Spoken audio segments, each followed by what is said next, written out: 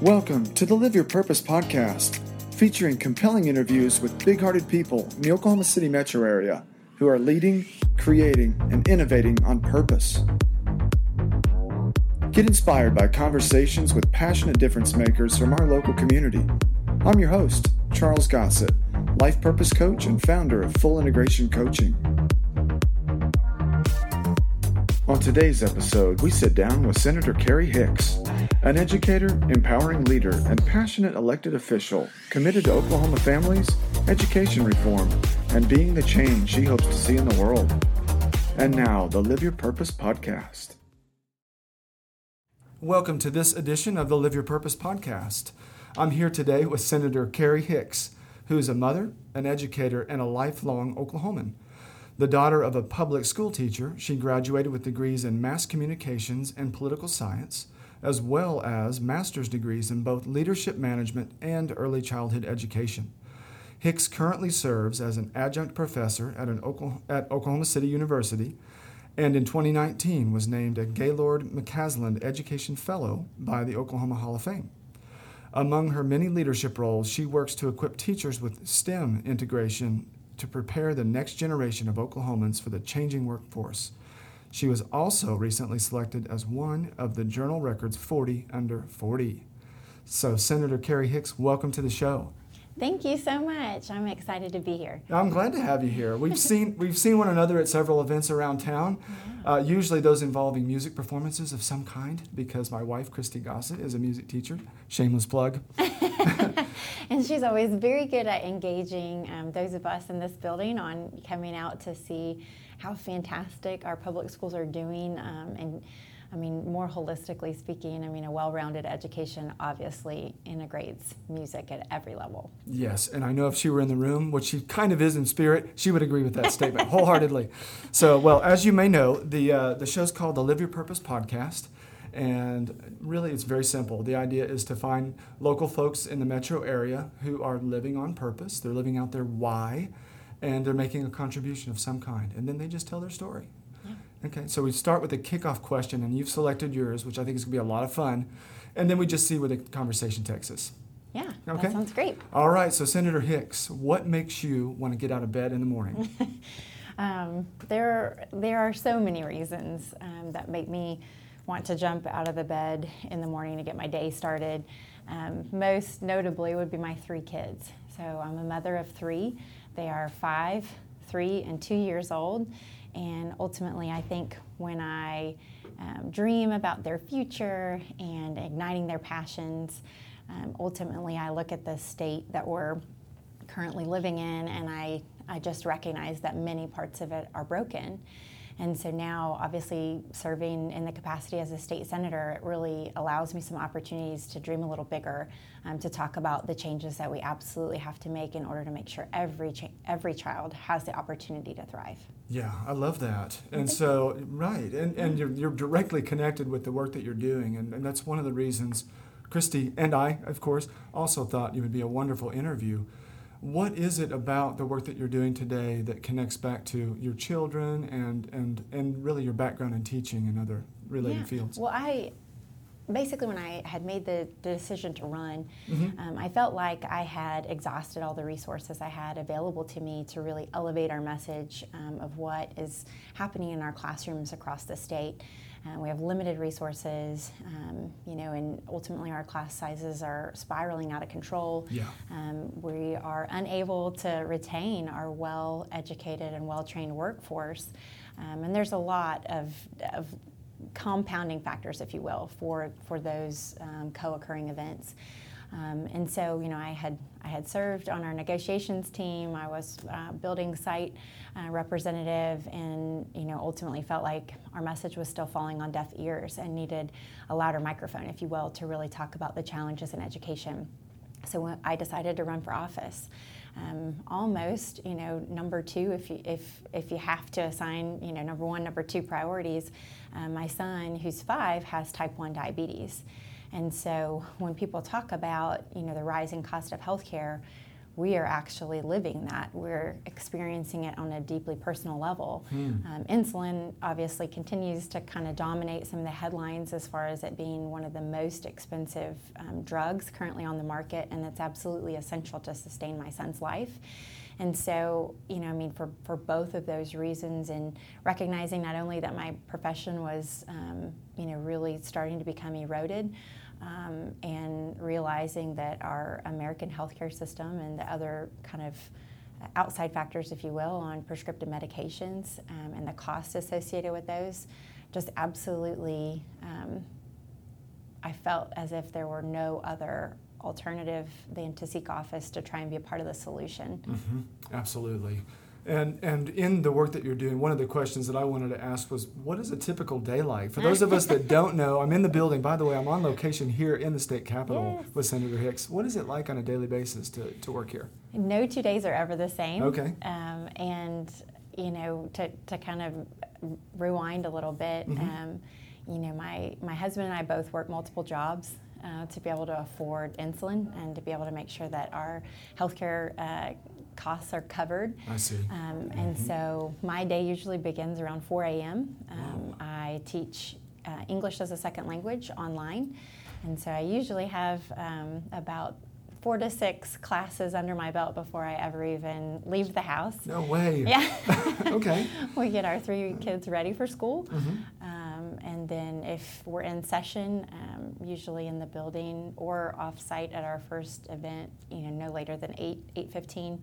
And then, it's pretty much a typical 12-hour day from there, and just whatever committee work looks like, policy meetings, community events, dinners, ultimately those are all very essential components of being able to make an informed decision as a senator.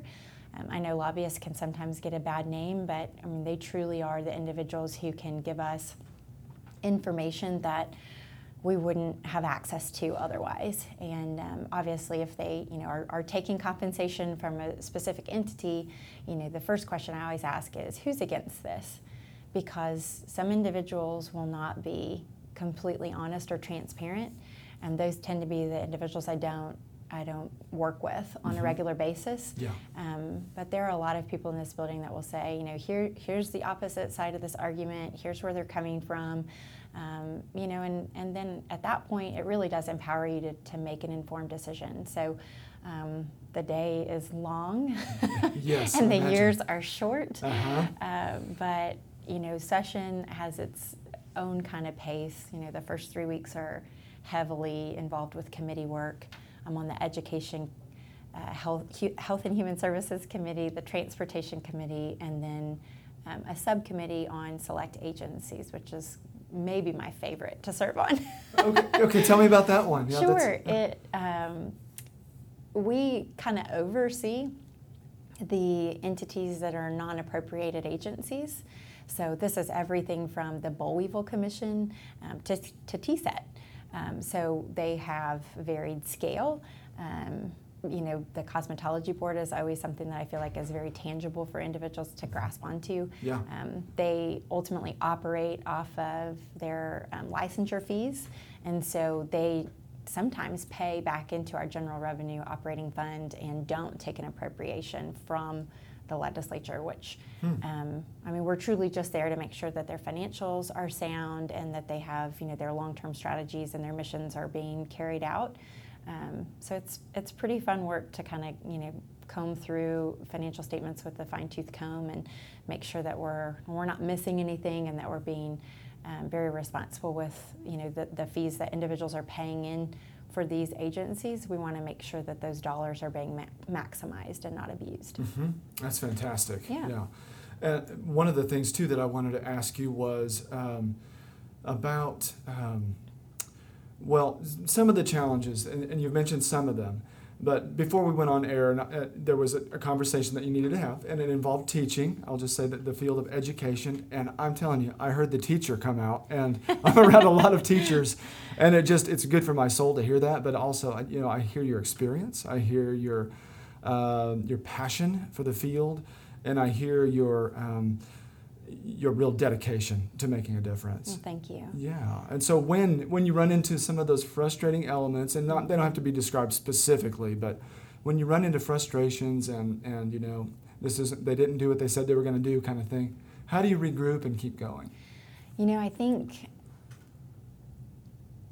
4 years before I ever even made the decision to run, I was consistently taking personal time away from the classroom to engage the lawmakers with what I felt like were needs that needed to be addressed. And obviously, as I said before, I felt as if it was falling on deaf ears, or that there just wasn't the political will in order to affect those changes that we were seeking. And so now, obviously, being in this capacity, there are times that it just completely makes sense as to how bad the conditions have gotten inside our classroom, because individuals who are making decisions at this state level don't have the experience that I do. So, to really be able to speak to the logistical implementation of some of the things that they're seeking to change, I'll just give a very simple example. When we talk about integrating technology in the classroom, it's not just as simple as getting a class set of iPads. You have to have a charging cart. Do we have a port and a bandwidth capability to be able to sustain the iPads for an entire classroom? These are the logistical implications of something so straightforward as going one-to-one technology. And a lot of the times, it's not as though the administration or others are engaged in that conversation, but the responsibility falls squarely on the shoulders of that classroom teacher. And so we just have to be mindful that there's more to the story on policy changes that we seek in this building than just, it'll be optional, or it'll be mandatory, or we're going to change this one word from a may to a shall. Those can have far-reaching consequences, if you will. And implementation is everything. And if we haven't thought through everything, then it can continue to exacerbate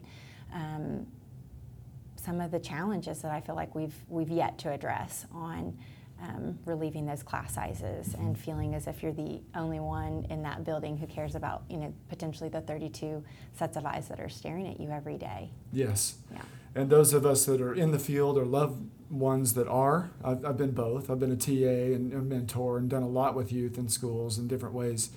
And as I've said, my wife's a teacher, and we know lots of teachers.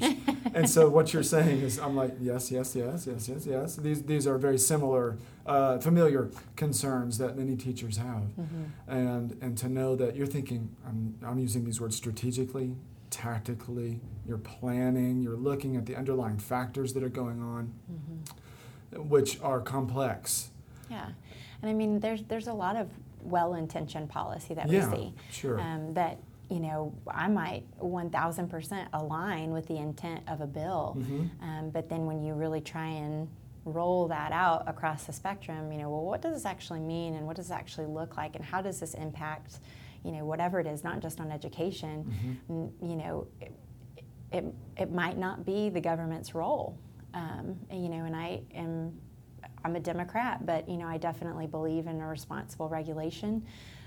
And especially when it comes down to education and public in particular, obviously, I just am frustrated by the amount of mandates that we currently are required to follow, and we've reduced funding over time. So, we've increased the accountability factor, if you will, but we're not willing to invest the amount of appropriate funds to make those mandates succeed.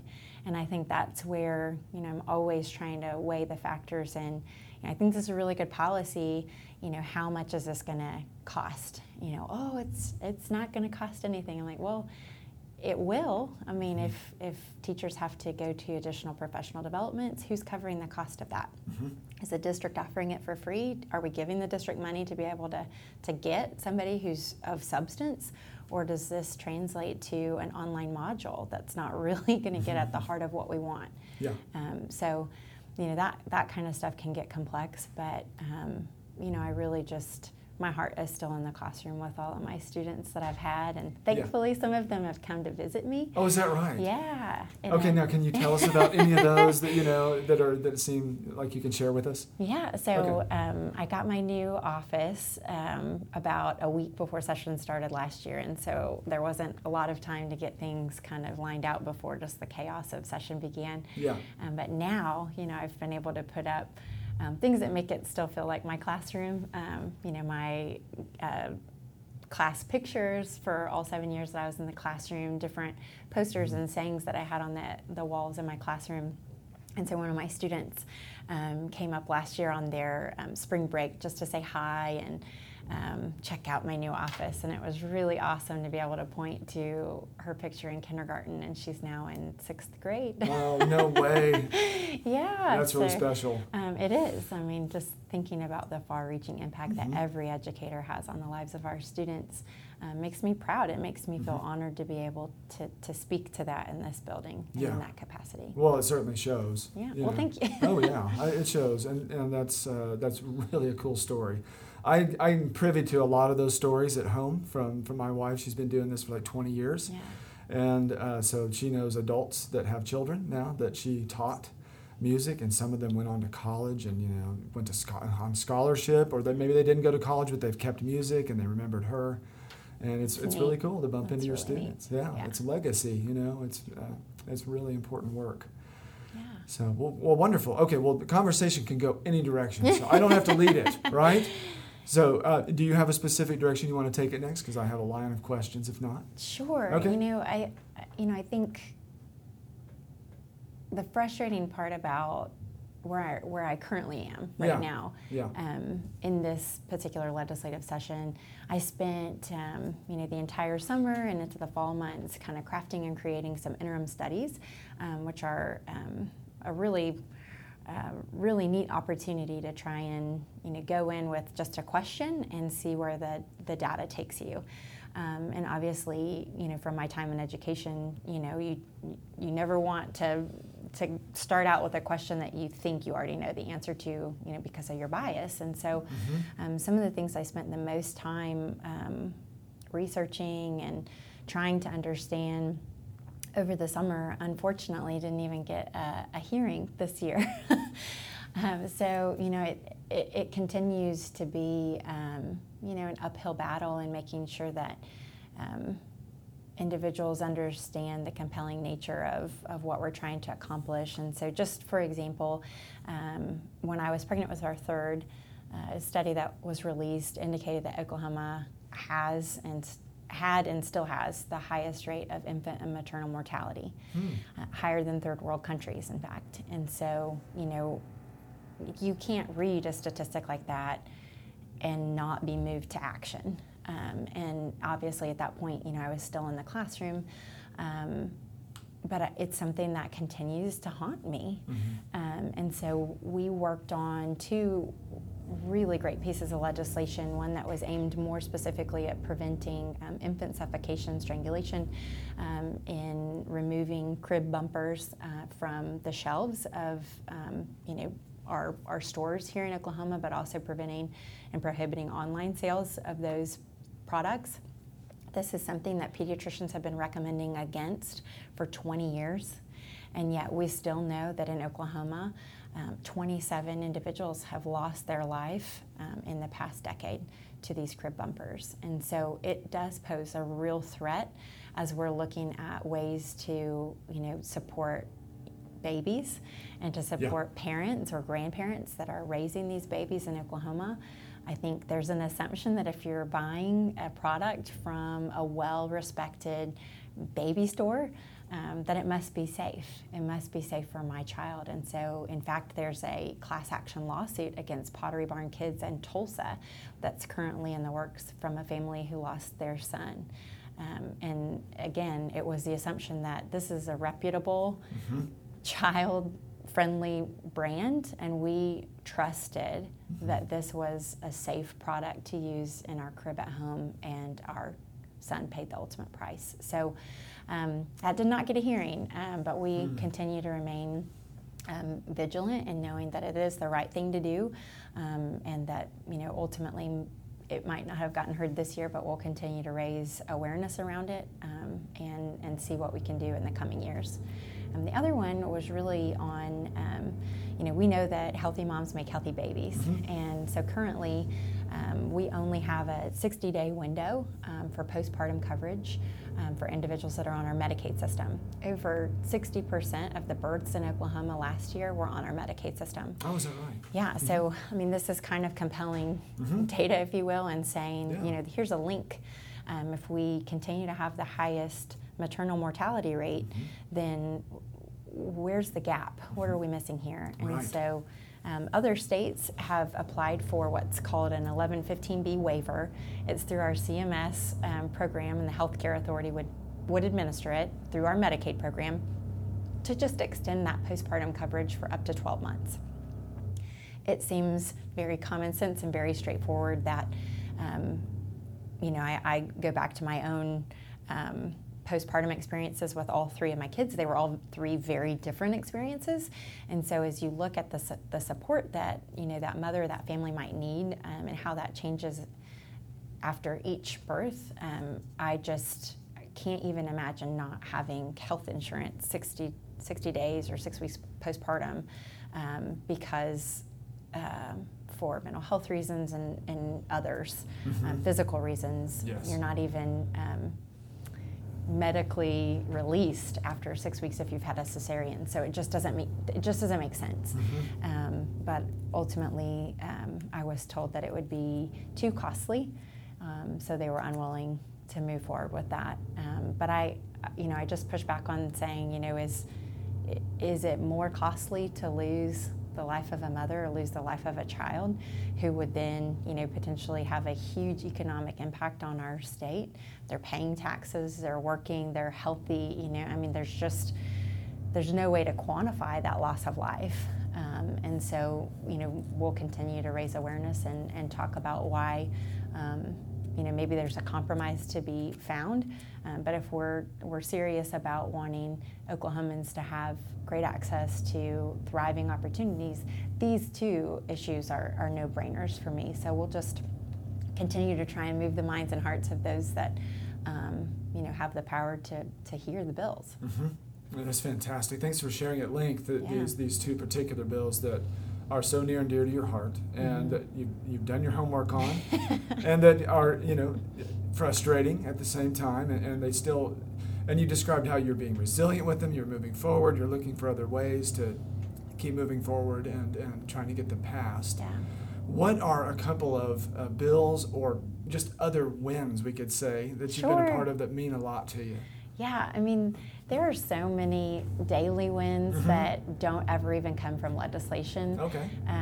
Which is, legislation for me is kind of the last stop, if you will. If you can engage individuals, specifically agencies, in asking them about specific policies or procedures that they can change through their internal rulemaking process, that's been really, really fantastic. So I really looked to learning more about who our community partners are for the areas that I'm most interested in, which are definitely families. Yeah. And so Pivot OKC, I don't know if you're familiar with that organization. Yeah, and I volunteer, by the way. I'll give them a plug. Not there, but at CSU Youth Shelter. Yes. So they know each other, and I'm a youth mentor there at Yes. CSU. Yeah. Yes, absolutely. CSU, Pivot, these organizations work specifically with youth and making sure that, if they're experiencing some kind of crisis or there's some kind of unmet need, they're really kind of geared towards, rallying around this kind of holistic approach to making sure that they have a warm place to lay their head at night, clothes if necessary, food in their belly. Just really doing some incredible work. And so, when it does feel hard in this building, I have to remind myself of the really great things that are happening outside of these walls. And another really great program that I just cannot express my, appreciation for is Remerge, which is ultimately a diversion program for mothers. Yeah. And they have a brand new building that, it's a public-private partnership, if you will, and they've got a lot of MOUs or memorandums of understanding with specific legal and courts, and I probably couldn't explain the complexities of all of it, but I mean they have a really great curriculum where they're working with individuals who have substance abuse charges, in learning how to get their kids back and how to be prepared to be a parent once they complete the program, and their stories and their personal testimonies of individuals that have completed the program are just so powerful in that their recidivism rate is like 0.01. I mean, it's just phenomenal work. And I think it really speaks to the fact that if you give individuals a good education and a great opportunity, and you kind of build out the resources that are going to be necessary for sobriety, then you really do enable them to have power over their lives, and agency is everything in order to be a parent. Yes. You can't care for another if you have unmet needs in yourself. And so it's pretty powerful. When I walked through on my tour of the new location, there was a mother breastfeeding, you know what I mean? That just keeping moms and babies together is so important for all of the developmental milestones that we know are necessary to not repeat that cycle. Absolutely. And Christy and I talk about that quite a bit, and the importance of family and keeping them together, and the sad stories when that doesn't happen in families. And excuse me a minute. By the way, there is some construction going on, if you didn't know. If you can hear that over these microphones, I'm not sure if you can. It's amazing construction going on in the state capitol, but it's kind of loud. It is loud. And we're in a quiet part of the building right now, right? I know. We had to change locations because our office is just unusable right now. But that's okay. It's I think the completion timeline is 2022. Okay. So we're almost there. Almost. I love that attitude. That is an optimistic attitude right there. Absolutely true. So yeah, but I was saying, I wonder if some dust is like shaking out, and I'm choking on it a little bit, but no. So yeah, Christy and I talk about that a lot, keeping families together and what that does for kiddos. And as a person in long-term sobriety myself from alcoholism, this is 14 years for me. And my wife, thank you. My wife went through all of that until she had enough, and she left with our young girls. And so we've been on that side of it. That was the right decision for her, those that don't know my story. And it was right for me too. And we got back together after several months of sober living house and lots of therapy and 12 steps. And we have a much better life than we ever could have imagined. And it's because of those services and those people in our lives and those opportunities for sobriety. Sobriety for those that are in addiction, it has to come first. It has to come first. You don't go get a job and get back with your spouse or your girlfriend. Get sober first. Get clean. Then start your new life. Yeah, and I mean, so that kind of brings me to another area that obviously was very important before taking office, and continues to be something that I'm not seeing a whole lot of action. Lots of conversations about criminal justice reform, but the legislative will has somewhat kind of stalled out, which I don't fully understand. I know we want to be very careful, obviously, about changing certain things that could have negative consequences to the general public. We want to weigh those decisions very, very carefully. But one of the bills that moved through both Senate and floor last year with no opposition, and is hopefully awaiting a hearing in committee this year. Senate Bill 969 is just about, it's a common sense bill on criminal justice reform. We know that individuals who are released have staggering fines and fees that they have to pay back, and depending on their level of healing or sobriety in their journey, this could be the tipping point to ultimately spiral. And so this specific measure is about failure to appear. And so if an individual is currently in custody somewhere in the state, whether that's a county or city, and they are also supposed to be appearing somewhere else before a court, they get a fine or a penalty for not being there failure to appear. However, I mean, it's physically impossible for an individual to leave holding to make their court appearance. Yeah, that's insane. So, this is just one way in which we think it's smart reform. It's ultimately acknowledging that there's a problem here. If individuals are in holding or are in custody, then we need to make sure that the court is not paying a price for that, because they're holding the hearing regardless. It seems as though some kind of communication would transpire that might be able to enable some of that to rework it. But I understand it's all about separate entities and agencies, and some of that needs to remain separate. But I think when collaboration makes sense, we should be asking why these things are all held separately, and if there's a way that we can do a more integrated approach, I think it's better for people. And so we'll see if we can get it out of the House this year. But I mean, it's not a controversial criminal justice reform bill. It's pretty straightforward in trying to reduce or eliminate some of the debt that individuals are faced with when they're released. Well, this is just me talking, so don't listen to me too close. But I'm thinking, what about a Zoom room? And just have them. So I'm not trying to solve the problem, but so much of our criminal justice system seems to be punitive. There's a lot of punitive laws out there and processes out there, in my opinion, designed to keep people in it.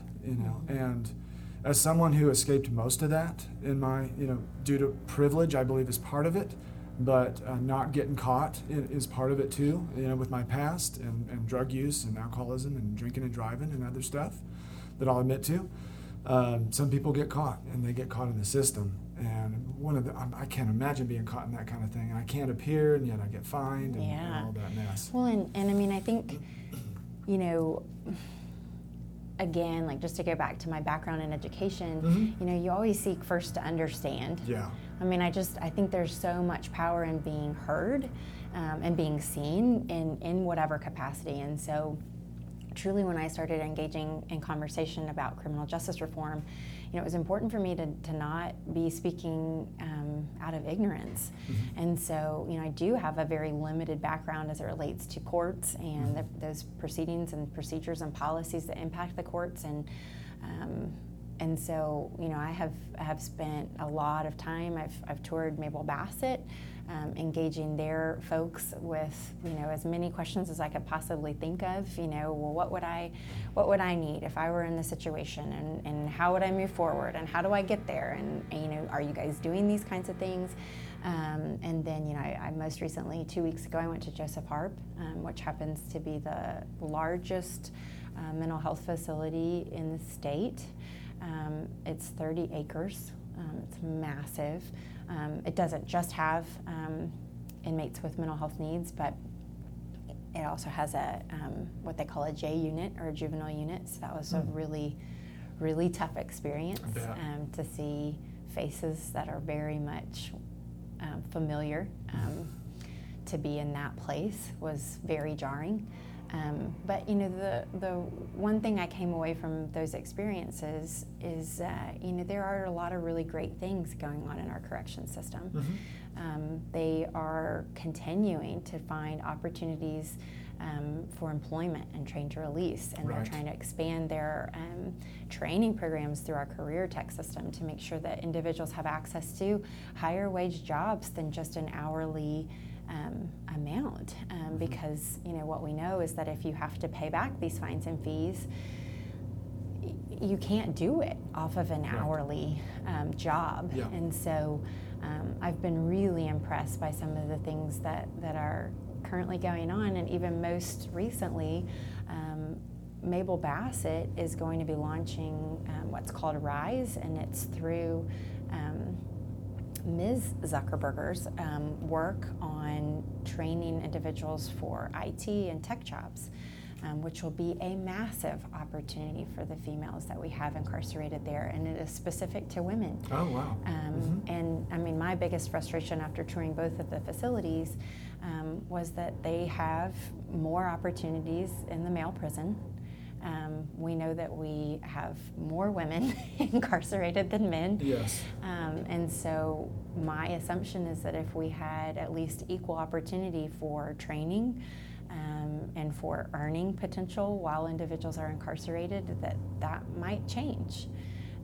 So, I'm continually impressed with the corrections' willingness to, move in a more fluid direction where it makes sense to try and stop and prevent some of these problems from ever occurring. And so they are really doing some incredible work. Unfortunately, when budget decisions impacted everything in our state, those career tech programs that were being offered were severely limited. And so we know we still have to restore that funding.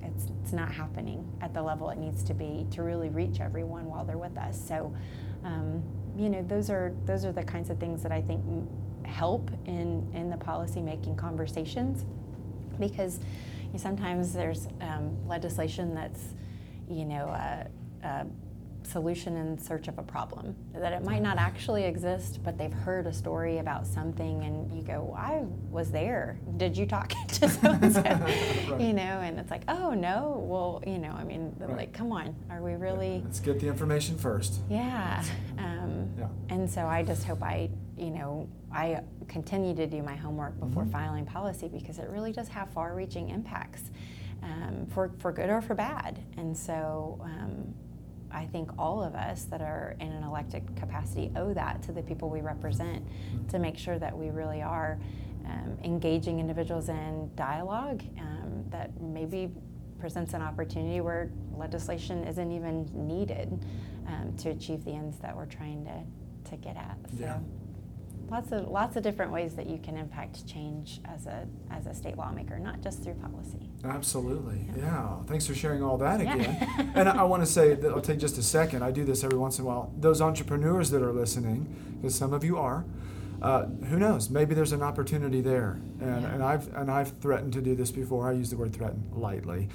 Something like Homeboy Industries for Oklahoma, with Father Greg Boyle. And that's idealistic, and I am an idealistic dreamer, but I also can help to make things happen. So those entrepreneurs that are interested in social justice reform, and there are some out there that I already know they're doing work, especially with young people. But Poetic Justice is in Mabel Bassett too. They're working with the women and helping them write poetry and reclaim parts of their lives.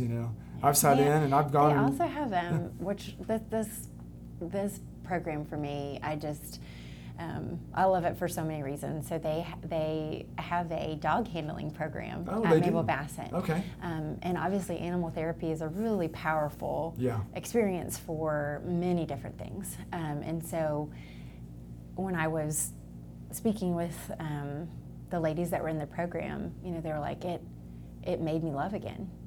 I have been so disappointed and so degraded to a point where I didn't even see value in myself.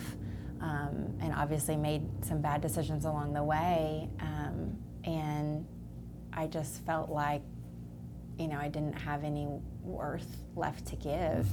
But training with this animal has not only given me a purpose, but it's also reignited those parts that I thought were gone of love and how it can be reciprocated. And so it's a really cool program. They teach them how to be dog handlers, and they have animals on site through local shelters to rehab dogs, to be able to be reintegrated and go back to the kennels and potentially be adopted.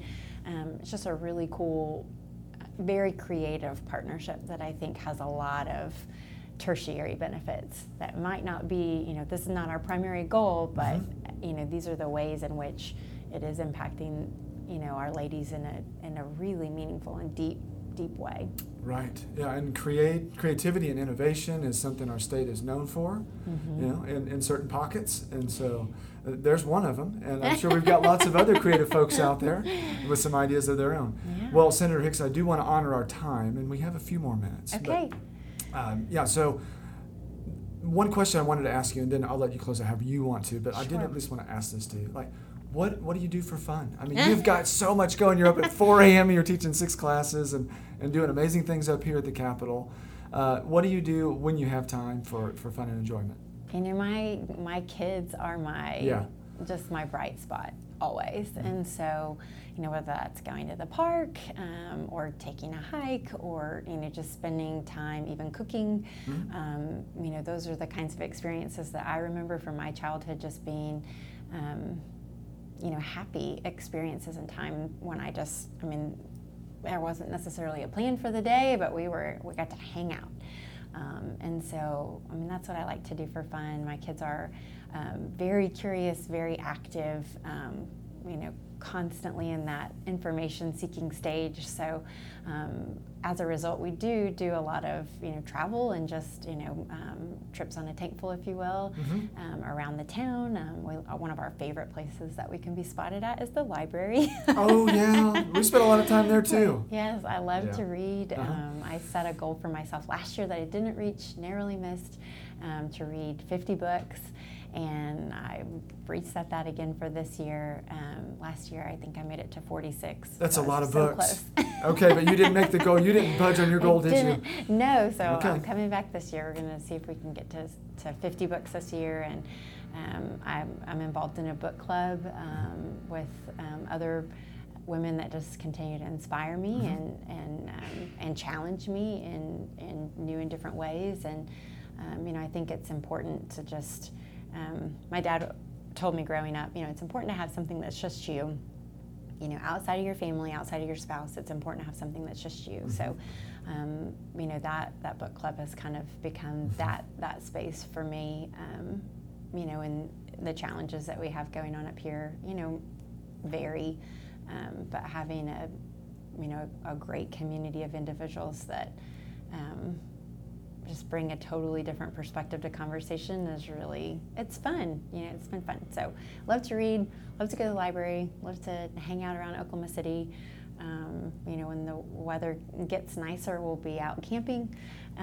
But, I think the more that you can connect with humanity and with nature, the better we all are. So I would second that. Well, so are there any closing remarks that you had for us to shut this down? Yeah, okay, one of the quotes that I really live by is to be the change you want to see in the world. And so I used to tell my students in the classroom, that's kind of how we closed our day, because I mean it, and really when things had gotten to a point where, I found myself more frustrated than inspired, it became really, really clear that I wasn't living by the words that I was hoping my students were.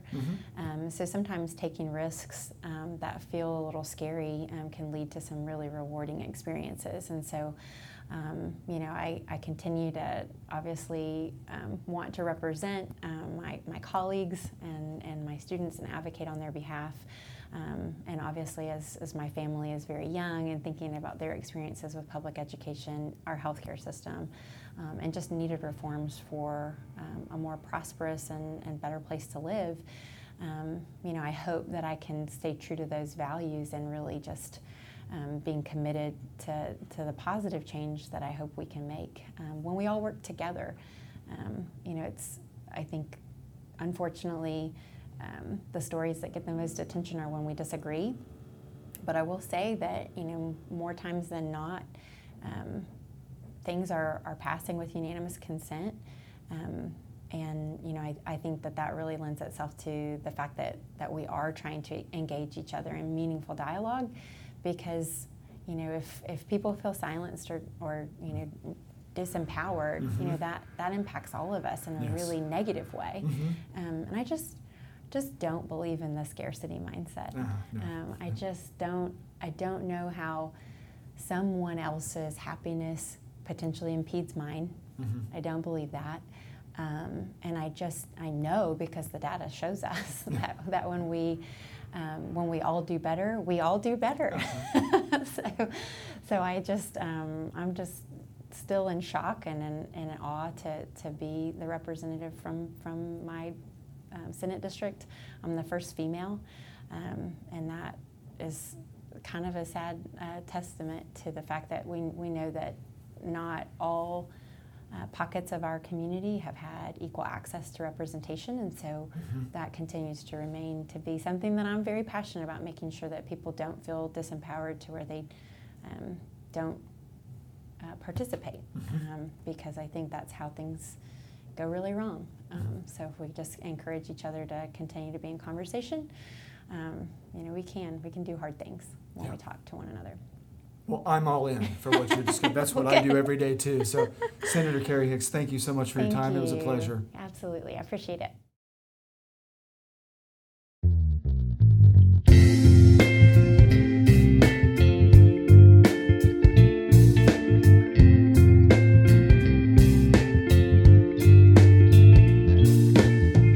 You've been listening to the Live Your Purpose podcast. I hope you've been inspired by my conversation with today's guest.